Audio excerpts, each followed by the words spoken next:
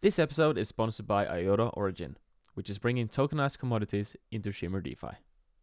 3, 2, 1. Welcome to the Monaco Podcast.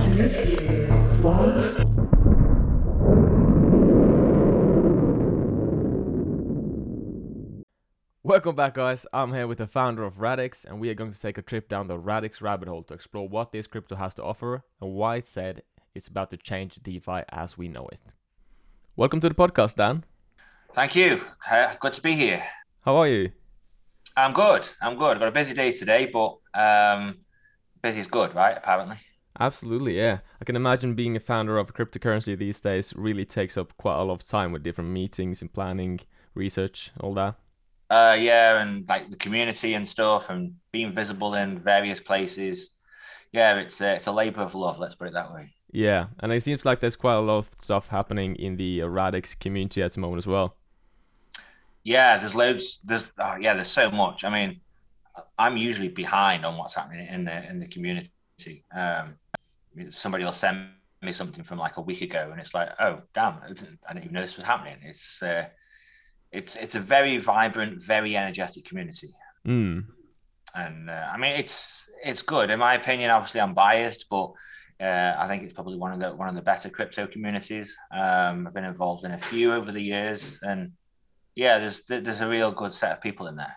Yeah, I've went into your Discord and Telegram and spoke to a few people. It really seems like a good bunch of people.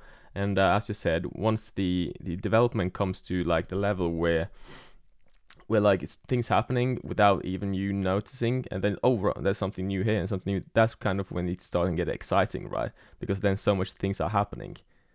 Yeah, and it's good as well because that's the way it should be, right? Like the project should be bigger than just one person. So that kind of tells me that the project is growing to be its own thing now, which is obviously you want that for decentralization and all that kind of stuff. So yeah, it's really encouraging to see the community grow and the projects outside of like my own little bubble of what I do day to day grow as well.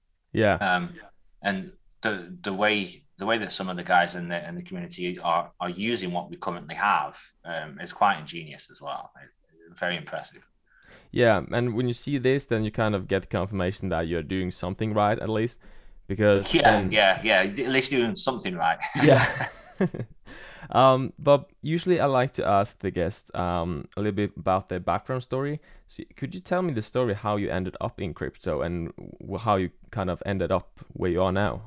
Sure. Yeah, I feel like I've said this 100 times. I can imagine. It's well rehearsed at this point. So back in like 2010, 2011, I think was when I first heard about Bitcoin and stuff. But I was quite busy with the previous venture at the time, so it kind of went on my this is really interesting. I need to check this out later list. And then not too long after that, I had an exit from what I was doing previously.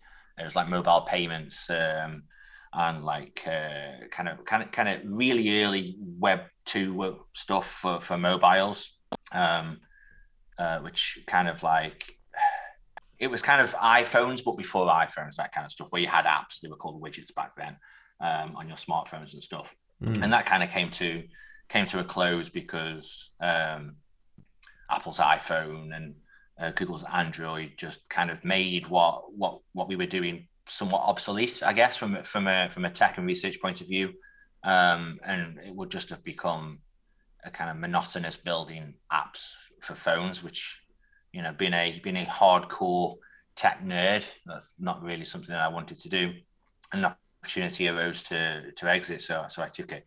And then I had like 6 months or so just messing around, chilling out, and then remembered Bitcoin. I was like, oh yeah, I need to go and have a look at this Bitcoin thing. And initially, I was more interested in how has somebody solved this difficult computer science problem to do with the double spend problem, consensus, permissionless, all this kind of stuff. Because obviously there hadn't been anything before that had solved it in the way that Satoshi solved it. And so initially it was a purely kind of, technical engineering point of view that I was interested in understanding how this had been solved. And then kind of there was a point where the realization of like, oh crap, this is going to be like world changing in the way that it allows finance transactions, networks of value and that kind of thing. So it kind of, my motivations kind of evolved. So I was still very much interested in the technical side, but then I also started to really think about the economic side of things as well. And I spent maybe 8 months just digging into the Bitcoin code, understanding how Satoshi had solved the problem.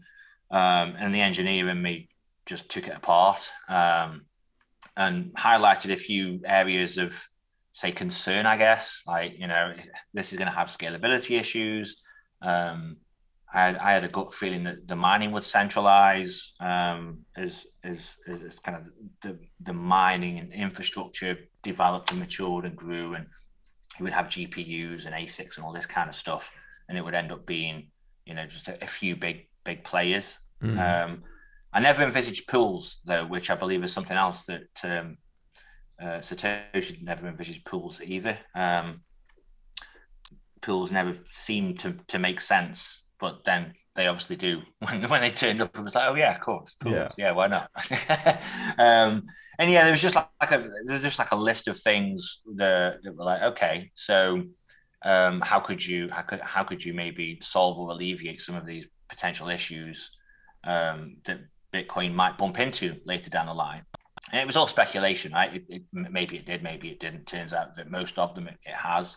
And that's kind of where my journey started. And it just became a complete rabbit hole of, okay, so how do you scale these systems? Turns out it's a hard problem. How do you make them efficient? Turns out it's a hard problem. And those hard problems are such that I've been solving them for a decade. Yeah. So, there was no quick fix. So yeah, that's kind of where I started with Bitcoin and cryptocurrencies, and a kind of compressed version of my journey so far. Yeah, and I saw that Radix has been around for quite a lot of years. Like maybe not on the scale where it is today, but it was founded for quite like 2013, if I remember correctly. Yeah. So I had some ideas after spending some time playing around with this stuff on what might work. And so I guess you could say the project in quotes officially started in 2013. But it wasn't like a commercial entity or anything. It was just me in my home office, just trying things. And I acquired a following of people that were interested in what I was doing, and it's just kind of grown from there. And what kind of like was the trigger point that inspired you to go for this and create Radix?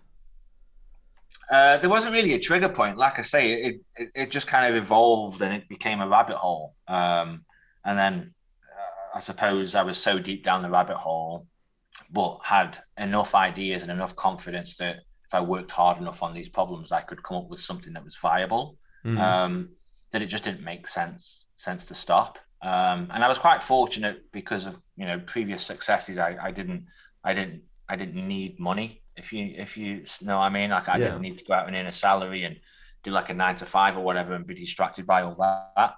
I had the means to be able to run on my own accord, and not starve to death. So I just kept at it basically. I was sure that either I would solve it, or if I didn't solve it, I would make progress so that somebody after me would solve it. Very admirable. But if you were to explain what Radix is in a very simple way, how would you put it? So Radix, from a technical point of view, Radix is a protocol that is able to scale to meet the demands of a global population, where that population is interacting on a daily basis with DeFi applications, right? So the majority of their daily financial activities can be supported by the Radix protocol. That's kind of its its mandate, right? And that includes things from just simple transactions, me sending you a payment, to complex. I'm doing yield farming, and then I'm swapping in a pool, and I'm selling that off on a DEX, and I'm doing something else after that. Really complex operations as well. And obviously you need scale for that, right? Because there's 7 billion people, 8 billion people on the planet. And the ultimate dream, of course, is that all of those people on the planet have access to this new kind of network of value that is a cryptocurrency, and opens up global trade and reduces friction. Everybody can take part in the global market of trade without prejudice and friction, all this kind of stuff. And that's ultimately what the vision is here, is to be able to develop a protocol that could support all of that global trade. Which is quite a task. It's quite ambitious. Well, but we need to have that ambition to kind of push for tomorrow. I think it's very admirable to see all these projects these days that are really pushing to actually make a change instead of just making money, if you know what I mean. Yeah, well, we're in a bear market, so all the guys that came to make money are now broke on bankrupt, so they've all left. I guarantee they'll be back when the next bull comes around. But absolutely. The stubborn builders amongst us, we're never going anywhere. And that's what I like about kind of being in this bear market, because it's so easy to see who was here for the long term and actually meant what they were setting out to do, instead of just coming here, do some big promise, and as soon as they got paid, they just disappeared. Yeah, it cuts the bark from the good quality wood for sure. A bear market. Yeah, it's happened before, and it'll continue to happen. It's cycles, right? History repeats itself.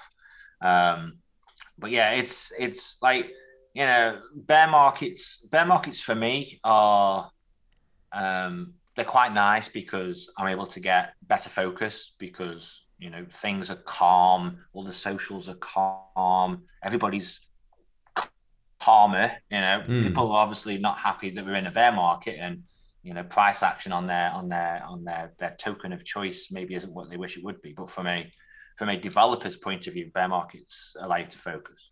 Yeah, remove the distractions, right? All the noise around it. Yeah, for sure.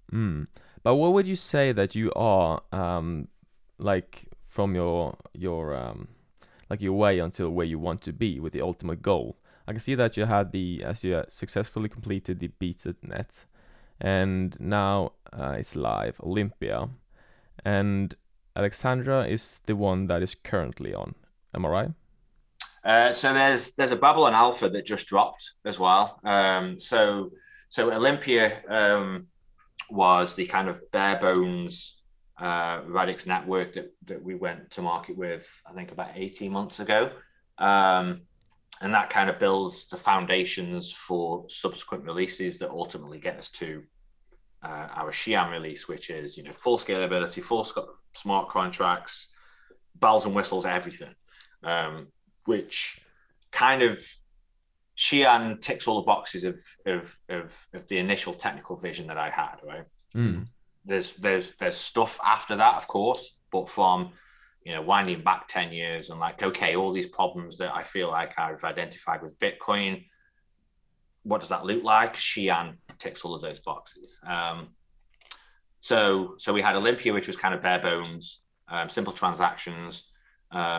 But as I said earlier on, the community have been really ingenious on how they're using that network by creating NFTs and having exchanges and stuff that they built on there, which we didn't think they'd be able to do, but turns out we were wrong, right? And then Alexandria was a kind of midpoint between Olympia and Babylon.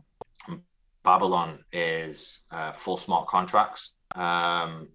With the Radix engine, Scripto, which is our asset-oriented programming language, which essentially makes it a lot simpler and a lot easier for a developer to build smart contracts, right? But without a lot of the complexity, without a lot of the security risk. It's much harder to do kind of fat finger errors where they might lead to an exploit and somebody drains drains your pool reserves from your swap pool because you've pressed 1 instead of 2 at 4 a.m. in the morning when you were pushing out an update for it. So that's kind of Babylon. So not really an improvement in terms of scalability, but kind of gets everything there ready for developers, gives them all the tooling, allows them to do complicated smart contracts, but in a simple and efficient way.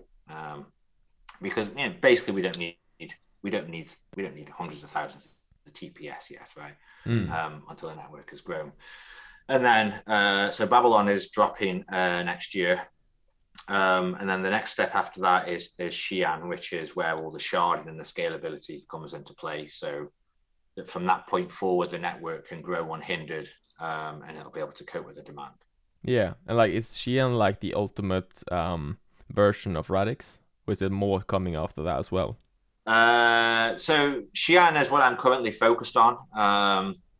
Catching the bullets for the team, R&D, prototypes, testing and stuff like that. And while Xi'an ticks all the boxes of my initial kind of vision statement 10 years ago, there's a lot more that can come after Xi'an. Things like stateless validation, so that you can have the kind of super validators as opposed to them being strictly ordered and structured in groups, which in its own way gives rise to a lot of improvements in efficiency, further improvements in throughput. This kind of stuff makes some aspects of the network simpler, so therefore you're reducing attack surface, so the network becomes more secure, more resilient, etc. So Xi'an is pretty good, but there are still things that I want to do after, but maybe not as major an update as Xi'an would be. There'll probably be minor additions over the coming years. Yeah, like a new feature. There's stateless validation. There's zero knowledge proofs for better privacy or whatever, right? yeah, that's the thing when it comes to like a proper crypto project. In my eyes, is that you probably never completed it. There's always something else to add down the road, like identity use cases and all that kind of stuff. Oh yeah, it's a never-ending list of things that what I would like to do. Obviously, I've got to prioritize them to some degree, right? But yeah, we'll probably be here again on this podcast in 10 years and be like, "Hey Dan, so how's Super Mega Ultra Xi'an going?" Yeah, I'm looking forward to that one. But I can also imagine that doing all this, like you need a good team and a big team. Like how many people is involved in Radix right now, like hired in Radix? We're growing pretty quick. It's about 100 right now, spread across tech, marketing, normal kind of day-to-day business related stuff that we need to do. I don't think there's any intention for us to slow down right now. So by the end of the year, we're going to be looking at maybe 120 people, and that will continue to grow next year as well. Awesome. And like, do you see that you might be a little bit hit with the bear market and the less funding that you might have to token holdings and all that, or do you still be able to hire more people even though the market won't do any corrections for? Yeah, like we've been quite smart with our treasury. So we've got enough runway to get the job done. Obviously, if some opportunities arise where we can make that runway last a bit longer, then obviously we will. But it's not a concern that any of us wake up with right now. It's like, yeah, we're good. We can get Xi'an out the door. If there happens to be a bull market during that time, then that's even better for us. But we're kind of prepared for the worst. We do a lot of preparing for the worst over here because I'm a complete pessimist when it comes to things out of my control. Well, that's good to hear. Good to know that you are safe for the future, because I think a lot of project has kind of been a little bit too optimistic, and now when they see that everything went a little bit worse as they might was expecting, then they kind of go into a state of panic. Yeah, I'm always of the attitude of, okay, guys, what if the house burns down tomorrow? What are we going to do? It's like, okay, we've got plans for if the house burns down. Don't worry. Wonderful. Also, right now, what would you say is the main target for Radix? Is it like gaining more community developers or more like users onboarding like the regular people to come and play around with it? At the moment, it's more developer focused, because I mean, like, if you've got a smart contract platform that goes live and you've got no developers to build anything, then you're kind of, it's like having a games console that's the best games console ever made, but there's no games on launch day, right? You're not going to do Mm. very well. So even though it is a bit of a chicken and egg thing, right? Developers want users because then that's the incentive to build on your platform, but users want something to do, otherwise they'll just stay where they are. Um, Developers do take the edge a little bit, at least right now, because you need the things for your users to do, right? So we spend a lot of effort on like the scripto stuff and making sure that the language is solid, that the Radix engine is solid, but also outside of the protocol, also like developer events. We have hackathons, we have competitions that we run with the developers in the community. So very engaged with developers. Also a lot of feedback. We get a lot of feedback from those developers, and we implement, we listen, things that could be better, things that aren't quite right. We just want to give developers the best experience possible.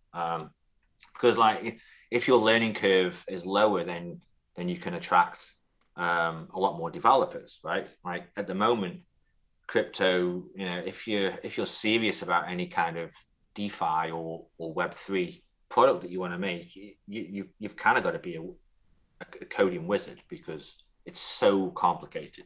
Mm. Um, and that means that in this entire space, there's only maybe 1 or 2 thousand really competent dApp developers, and that's obviously a kind of friction, right? Like if you had to have a degree in computer science to build a website, then I'm sure that the internet wouldn't be quite as populated as it is. So you need to lower that bar so that your non-wizards can come along and build stuff as well, and even so that your kind of casual developer can come along and try a new product. Maybe they're trying to build a business and programming isn't their strong point. Um, it just opens the door for developers, all developers, right? Mm. Yeah, it's a way to go to make it easier because of course the easier it is, the more people that you will get on board, which is kind of a no-brainer as well. But there's also quite a lot of cryptos to choose from. So for the regular man on the street, how would you say makes Radix different from other cryptos? Yeah, that's an interesting question. So, I mean, it depends where you're looking, right? If you're looking right now, or are you looking into the future? So, I mean, if you're looking right now, then what we offer in terms of what's out there, what's mainnet, it's quite basic, right? It's basic for a reason, but it's quite basic. So you're going to find it difficult to do the same things that you can do on Ethereum on the Radix network right now. But come Babylon, it starts to shift a little bit because then things you can do on Ethereum, you can do on the Radix network, but it's much easier to do. It's much more efficient. You're not writing 10,000 lines of smart contract code, you're writing 300 to do the same job. So if you're looking today, then yeah, we're kind of on the back foot a little bit in terms of what we have out there. But as you look forward into the future and the releases that we have and where our roadmap is going, the scales tip in the other direction. Mm, great answer. Um, Another developer which I find very competent. He has spoken very highly of you. I think you know who it is. Hans Moog, which is a developer Oh on yeah, IOTA. He yeah. We are let's say respectful to each other and hold each other in high regard. Yeah, that's very nice to see people from different communities being able to communicate and like cooperate if that's needed. And he did say that some of these for IOTA is influenced by Radix.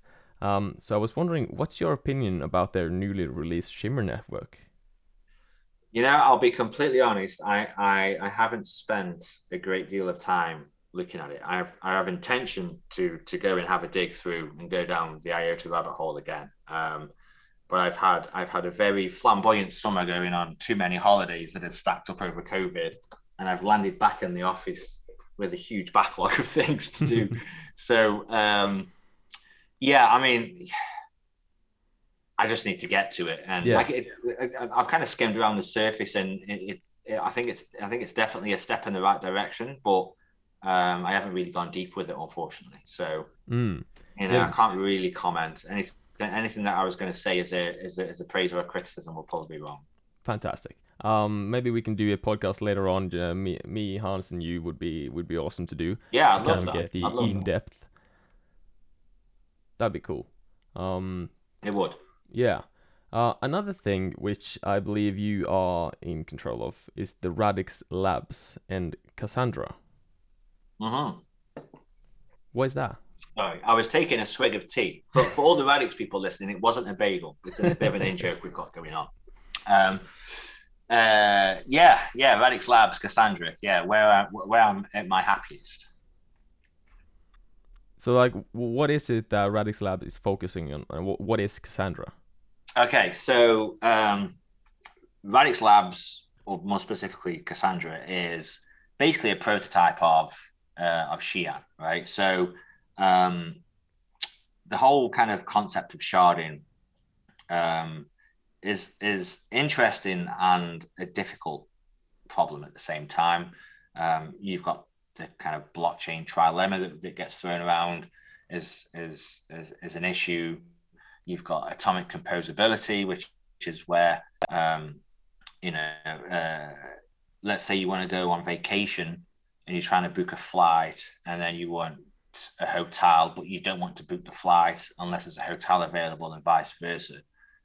Depending on what your sharding model looks like, you can end up in a bit of a quagmire there, where you've booked one or the other, but then it turns out that the other one is sold out as you were booking your flight, right? So the hotel has just sold its last room, but you've now gone ahead and booked your flight. And what you actually want is all or nothing, right? You want either both or none at all. And so all those kind of things, that's kind of what Cassandra is testing the bounds on, right? So we've got Cerberus, we've got a way to do sharding, but there's a lot of peripheral things around the edges of that core theory that are like, okay, well, how does this look? How does this need to be built? What does this look like? How do you do efficient verification across shards? What does the trust model look like? What are the failure cases when there's a problem in one shard, but you're involved in a transaction that touches your own shard that you're a validator in, and this shard that's currently having issues. What does that look like? How does that manifest itself up to the user? Right? There's just a million questions. It's not just about having, okay, there's a model of sharding that works great. Let's kind of all go and pat ourselves on the back and have a rest. There's a ton of stuff around that is to do with sharding, but it's also its own thing in its own way. So Cassandra is a way to test all that, right? And to get ahead of the development team, so that when they're coding Xi'an, all of these blueprints are available for them, so they don't have to stop. Essentially, they can just, okay, this has all been figured out already. We just need to build this thing, right? We haven't got to worry about this stuff. And also, Cassandra serves as a bit of a kind of testing ground for crazy ideas that I might have, with consensus or with state models, or whatever the flavor is of interest that week in terms of the research. Yeah, this topic would be very interesting to speak about Hans and you about, because he also is very fascinated about the sharding topic. I see him talking about it quite often, so that would be really cool. Another little thing that I noticed was a developer royalty system. Tell me a little bit more about that. Yeah, that's really interesting. So if you think about the internet, right, and you've got all these open source projects, and most of the internet is built on open source code. And there's like a little meme that floats around where you've got this stack of blocks that represent the internet, and there's one little block at the bottom, and that little block that nobody knows what it does is maintained by one guy somewhere on the planet, and if that fails, all the internet comes tumbling down, right? It's like a thankless job, essentially. But that's what a lot of the internet is built upon, right? Linux is open source, and what is it, something like 80% of all the world's websites run on a Linux OS. And so what the kind of developer royalty system is in Radix is, well, you know what, if you're a developer that's made this component that is very popular, it does something really cool or something really useful, and a lot of other developers use that component, then you can have some royalties for every time that component is executed, right? So number one, it saves developers having to reinvent the wheel and potentially making a mistake there. You've already built it, right? So they don't have to copy it. It saves them time. Obviously, you as the initial developer are going to maintain whatever that component is and what it does, right? So you're going to fix issues with it, bug releases, all this kind of stuff. So you're going to maintain it, and these royalties kind of give you the incentive as the developer to maintain that code, right? Because there's some infrastructure somewhere that is maybe built upon it, and like you can. And these kind of networks of value, right? It actually becomes a bit of a no-brainer. It's like, well, of course you would do that. But traditionally, in your kind of traditional Web 2 kind of environment, it's very difficult to enable developer royalties, like on GitHub and stuff, right? It's not easy to do it. But with blockchains, cryptocurrencies, DeFi, you already have a network there that just natively allows you to support something like that. So it was one of those, oh well, yeah, let's do that. Yeah, because once I read about it, it kind of like just made perfect sense that right, exactly. Yeah, why wouldn't you do that, right? Yeah. It's not why would you, it's for why wouldn't you. Definitely, it's something that just makes perfect sense. And is this something that you guys are already rolling out, or is this something like it's in a developing phase? If I get this wrong, Matt will kill me. It's definitely on the roadmap somewhere in the near future. It may be Babylon, but I'm not going to commit to that because I probably got it wrong. But I can find out and I can let you know. Fantastic. And is this something that like you can implement it in whatever you want, or is it like some kind of limitations to it? So like the way the kind of ecosystem works on Radix in terms of a developer is it's kind of driven by blueprints, right? So I would create a blueprint that does a particular function, and I could submit that to the network, and then other developers can instantiate that blueprint into a component within their own smart contract, and then they can call that component with whatever it is that they need it to do. And of course, they will probably have their own components as well that build on top of that initial component, and their own components that they've built may also receive royalties because other developers may be using them as well, right? So you might have this kind of this chain of royalties that have to be paid for each execution of some particular function because the dApp that you're using is using a smart contract component from Bob and one from Carol and one from Alice and et cetera, right? Which is how it looks in the web today. You use a library from GitHub for this particular thing, then you use a different library for something else, and sometimes those libraries that you're using at open source reference each other, right, and all this kind of stuff. So you just end up with this web of blueprints of components that you can just use as a developer to make your life easier. Yeah, it's brilliant. There's another program that I noticed which caught my eye because awareness is something, well, it's the reason why I do this podcast, because I like to give someone a platform where they can come and explain without the community having to kind of read 1,000 different Medium posts as well as following all the right people on Twitter and be in 15 different Discord channels, right? You can have too many channels, information overload. Yeah, I can see on my own Discord I have too many channels. I'm not able to keep up with what's going on each of them. So that's why I decided to just do this podcast where everybody from their team can come and explain about their own projects, right? Then the community are able to get that kind of information straight from the source.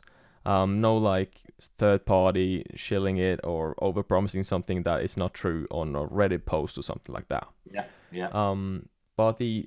But let's say if I am able to pronounce this right, the Dandelions program. Yes, yeah. that caught my eye a little bit. Has that been a success for you guys? Yeah, as far as I know, yeah.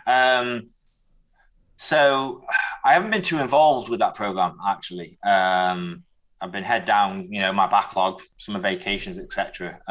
But I get kind of high level reports on how things like that are going, and as far as I'm aware, it's been successful, and the team are very happy with the results. Same with like the Radvocates program as well.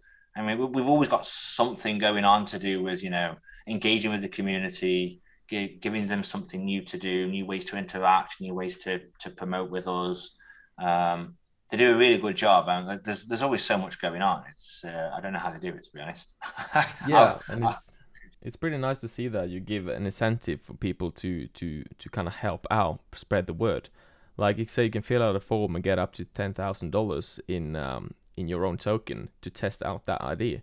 That's brilliant to give, like as I said, give your great marketing idea an opportunity to bloom. Yeah, oh yeah, for sure. I think as well. There's a grant program that uh, we're also looking at as well. So May has the details on that. She was talking about it in one of our Radix Twitter Spaces a couple of weeks ago. So there's so much stuff that we've got lined up. To kind of assist developers and the broader community as well and get them engaged. It's just a constant stream of stuff that's going to be coming down the pipe. Mm. Yeah, and you also mentioned that you're setting up a grant. Yeah. There's a grant program that's currently being defined and worked out, so that developers that have a really cool idea, but maybe they haven't got the funding to kind of kickstart it. Then that's something that we're looking at as well.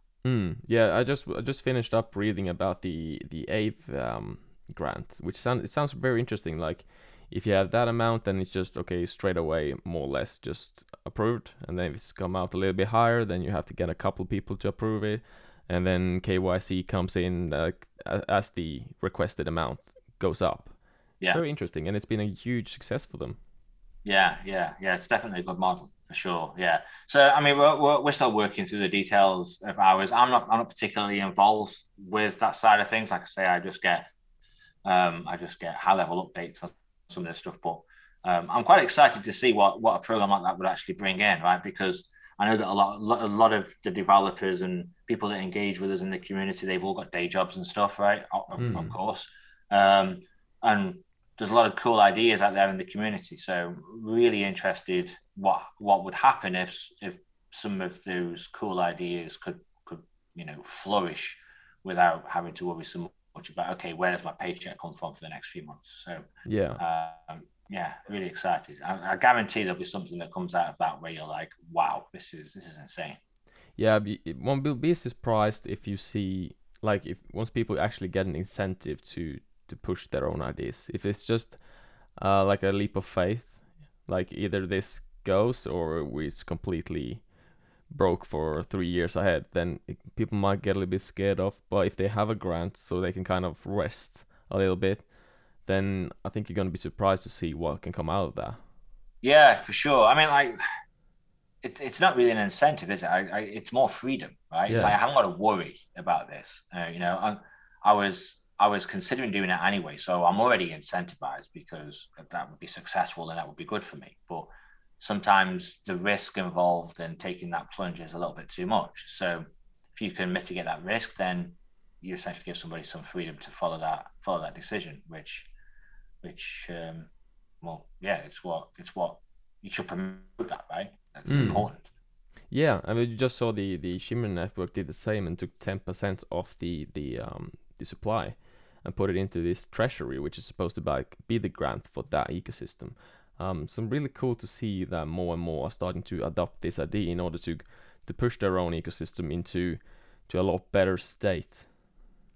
Yeah, I think you've kind of got to initially, at least, right? Because you're kind of initially you're like the parents of a child, right? Like the child shows a lot of promise, but it can't really fend for itself. It needs to learn, it needs to understand the world, it needs to grow and mature.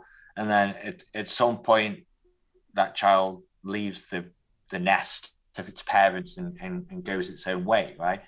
Um, and so when your network is young, it's the same. It's the same way.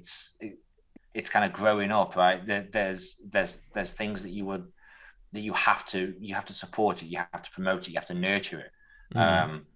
These kind of networks that do these grant systems are just a really good way to do that. And then there comes a point where it's not needed anymore because the network then it's an adult, right? It's self-sufficient. It is truly its own economy that is self-sustaining. But in the early years, you need to bootstrap that economy, otherwise it'll never get off the ground, and it'll unfortunately, become a ghost chain, right? It's just the common term, I think.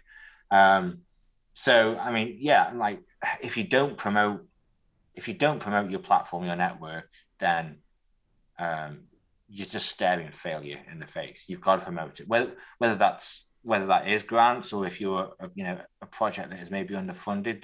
There's many ways that you can do it, right? You'd be present and just be places, promote what it is that you're doing, and build awareness, right? Sometimes awareness is very valuable because people then know what you're doing, and if what you're doing is really cool, that will inspire people. But as the creators of the network initially, you've got to nurture it. Yeah, like awareness is a very key thing that I think many people underestimate, because it's like essentially saying that if, let's say, I created a life-changing medicine in my basement, but I didn't tell anyone, I wouldn't save anyone, did I? Right, exactly. Yeah, that's like the ultimate failure of build it and they will come, right? Yeah. I've built it, but it's locked in my basement. And oh, Yeah. why is nobody coming? Well, you're in your basement, man. What do you expect's going to happen? Exactly, yeah. Another thing I noticed that you guys have two tokens, one XRD and EXRD. What's the difference between those? So EXRD is a wrapped version of XRD, so that you can essentially take advantage of a lot of the DeFi products that are available over on Ethereum, until Babylon essentially hits the ground running. Ethereum's got a huge ecosystem, so it just kind of it wasn't particularly difficult for us to do. And so it kind of made sense that, okay, while we're building Babylon and we're getting all the smart contract stuff ready, people might want to go backwards and forwards between the Radix network and go and do some DeFi stuff somewhere. So EXRD is the perfect conduit for that. So you can wrap your XRD over in the Radix network, and then you get an ERC20 token over on the Ethereum network, and you can go and do some stuff with it over there. And then you can then unwrap it, and you got your XRD back on Radix. It's a little bit more involved than that, but essentially, you get the idea. So yeah, like it's kind of just an extension. Like you got wrap Bitcoin, and you have them on like Ethereum and BSC and all those, and BNB and all these other kind of networks. It just allows you to do the same thing essentially. Yeah, it makes sort of sense as well, because then you give your user base a little bit more space to move around and play around with, instead of having to choose like that or that.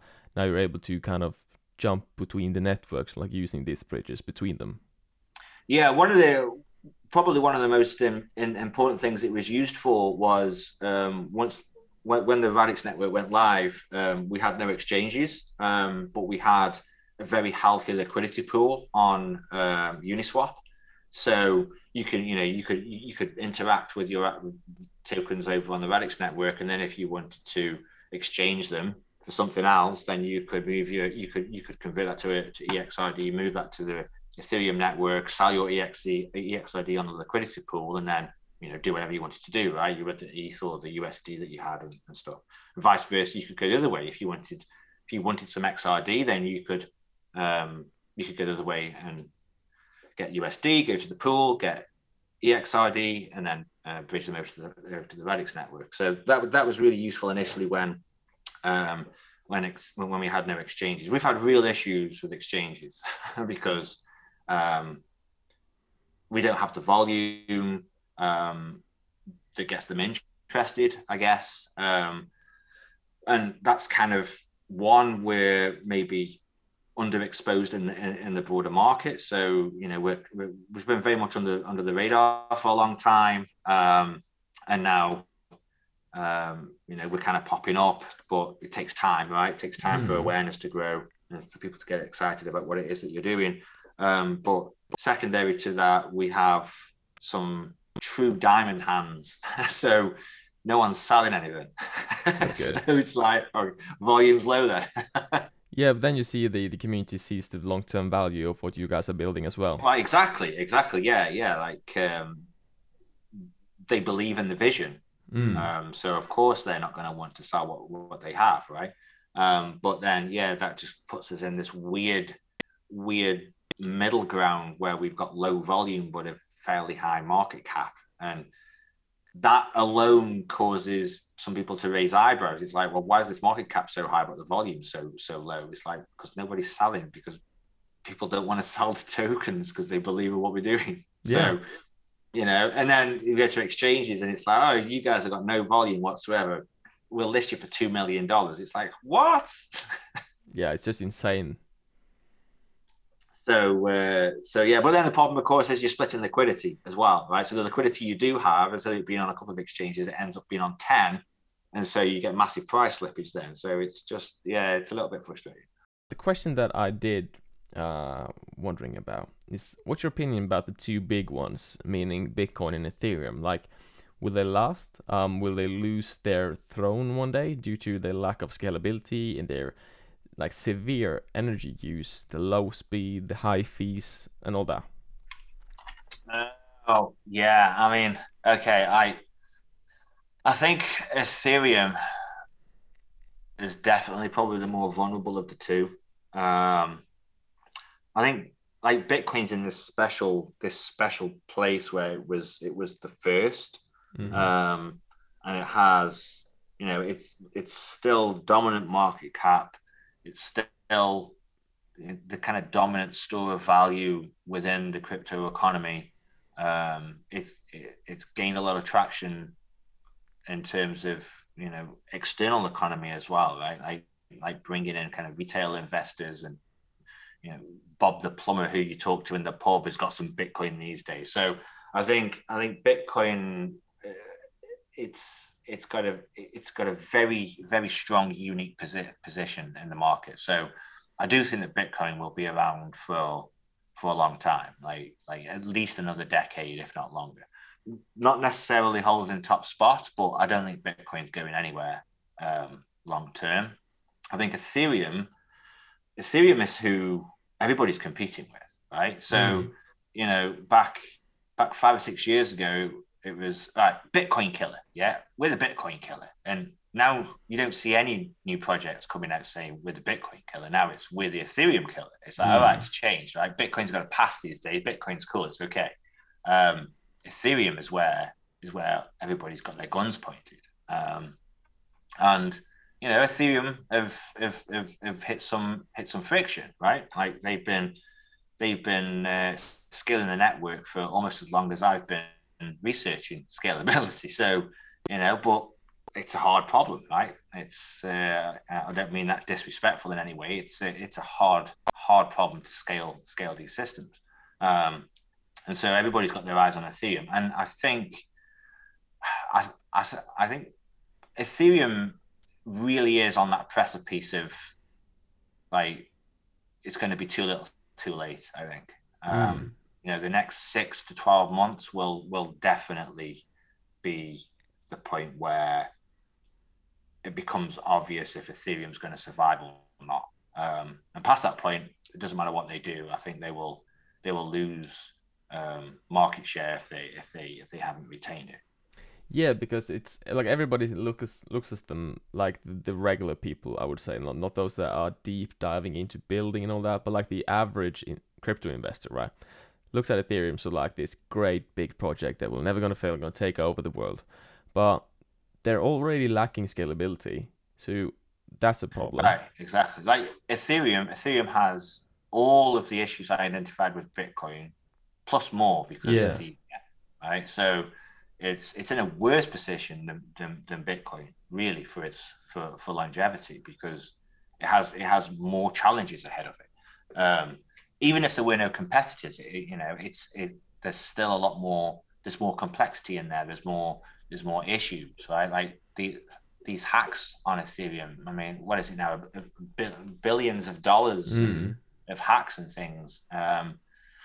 And that's partly down to developers, right? Maybe not experienced enough, or making mistakes, but it's also partly down to the way that the EVM was designed as well. So yeah, it's an interesting time for Ethereum. I think it's kind of now or never.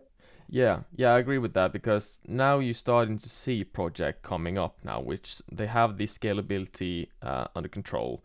They don't spend nearly as much energy, like if you're gonna call it the green cryptos, right? Which is starting to be a bigger and bigger aspect these days, as well as speed and fees, which is just ludicrous. On like the gas fees on Ethereum is just Oh insane, yeah, right? it can be crazy some days. Like some days it can be $200. Yeah, It's like, what?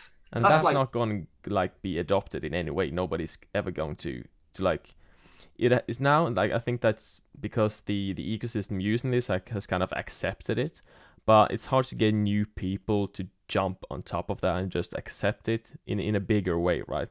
And now once all these new guys comes in town, showing them that it's a better solution and it's a win-win for everybody. Just it's cheaper for the developers, it's cheaper for the users, it's cheaper for the NFT artists. Everybody wins. Then I think people will move. oh yeah, for sure. Yeah. I mean, like there's always this argument in Ethereum's favor of, well, it's got all the developers. It's like, yeah, but the developers aren't there just doing it for kicks and giggles, right? I mean, if Mm. something better comes along where they can make more more money, right, more profit on the products they're making, then they're going to move, right? Yeah, as well Like as a better product.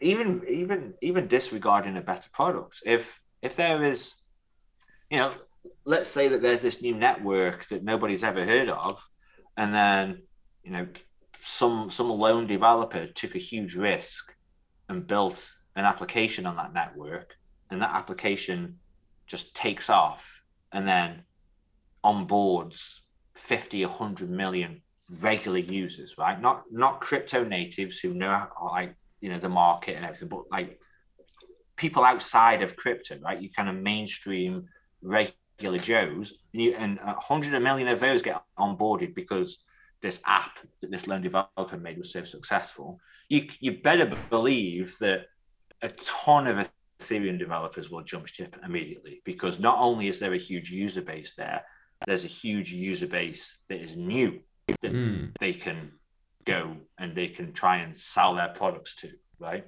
Yeah. It's not a circle jerk anymore, essentially, right? It's a new audience, a new market, a new demographic of people. So for like, all it takes is one or two of them, and Ethereum becomes a has been. Exactly, I completely agree with that, and I do agree also with that. The next close future will be very exciting to see which way, because I think this can almost like feel like it happened overnight. That just like boom, oh, everybody waking up. So, oh no, what's happening to Ethereum? Like everybody is migrating to more efficient, cheaper networks. Yeah, yeah. I mean, like Solana, it has its problems. Um, I've been quite critical of Solana in the past, but look how Solana entered the stage, right? Just nowhere, zero to hero overnight, almost. Mm. Because there was some aspects of what it did that it can do much better than Ethereum, right? Yeah. And so the developer community there took advantage of that, and it grew very, very quickly. And Solana became probably the front running contender right now as the main Ethereum killer, right? Well, the Ethereum killer. I don't think it will be Solana that actually, sends the final nail into the coffin, so to speak. But Solana is an interesting study case of how quickly, if you do something right and you do it well. And it's not just about marketing. The tech had to be there for that developer ecosystem to grow so quickly. Yeah. There had to be something there that developers could leverage and use. Yeah, I agree with that. And Solana is really an interesting project, and it's like interesting to see how quickly it was able to take that user base and grow it into what it became. And if I'm not mistaken, I think I saw the other day that a lot of people are now moving to Cardano due to some royalty issues and all that. And a friend of me said it pretty well. He said, people in Solana are people that are willing to ignore red flags. Well, yeah, I mean, there's a lot of criticism of Solana, right? Some justified, some not. Mm. But I mean, if you want to see Solana all over again, a rapidly growing developer ecosystem that puts dents into the market share, the DeFi market share of Ethereum, then probably your next best bet to go and observe that right now is probably Aptos. Because Aptos is kind of being touted around as the Solana killer, right? Well, Solana was apparently the Ethereum killer. So, by deduction, you get, okay, Aptos is then the next Ethereum killer, is it not? Again, I don't think that Aptos will be the Ethereum killer that people maybe think it would be. But if you want to study an interesting developer use case, then I think Aptos is probably going to build a developer ecosystem very, very quickly in the same way that Solana did. And by doing so, it will take a chunk of the developer liquidity away from Ethereum. Yeah, it's like you said that it won't be the final nail, but it is a nail, and with enough nails, you're able to close the coffin, right? Right, death by 1,000 cuts. Yes. Yeah. And you see each of these maybe solve one of the new problems, and then in the end, enough problems have been solved to actually get the real killer out there. Yeah, or you'll get a project that comes along that solves all of the problems, right? Like Yeah. at the moment, this industry does feel like it's kind of like slowed. Maybe is I don't want to say stalled because that's not strictly true, but it does feel like innovation has kind of slowed, where everybody's kind of taking small steps, and you can't win this with small steps, right? Like Bitcoin was an absolute leap, and then Ethereum was a leap from that, and so the next thing has got to be a leap. And obviously, I'm biased, right? I'm betting on we're the ones that are going to do that leap. But if it's not us, somebody at some point will. But I think these kind of baby steps that you're seeing with these projects where, okay, so this is a problem, so we'll solve that. And it's like, well, what about all the other problems? Yeah, but they aren't important. It's like, well, yeah, they are, right? Sure, you're going to capture a bit of market share for a little while, but everybody's going to catch up to you because they're going to solve either that problem themselves as well, and they can compete directly with you, or they're going to solve a different problem that you didn't solve, but that again allows them to compete directly with you. You need a leap, right? You need to be 100 meters ahead of everybody else, not 10. And I just don't feel like that really is anywhere right now. Yeah, I completely agree with that. You need that once in a lifetime. I was about to say, which is probably not the right word to use, but well, I mean, in crypto, a week might as well be a year, so I think it still fits, right? Yeah. Yeah, but I think that was a good place to end. I think we just covered 1 hour. It's been a great hour. I really appreciate that you took the time and came to talk to us about it. And no problem. It's nice to have these kind of more chilled chats, a little bit more fluid. I really enjoy these kind of conversations. So yeah, thanks for having me. I've enjoyed it. Thank you so much, mate. And I'm looking forward to see if we can do this another time. I think everybody would be very interesting. It looks like it was quite a good feedback from that your tweet already. Cool. Yeah, let's do it again. Just let Fantastic. me know. So thank you guys for listening, and thank you, Dan, for joining, and I'll see you guys next time. Cheers.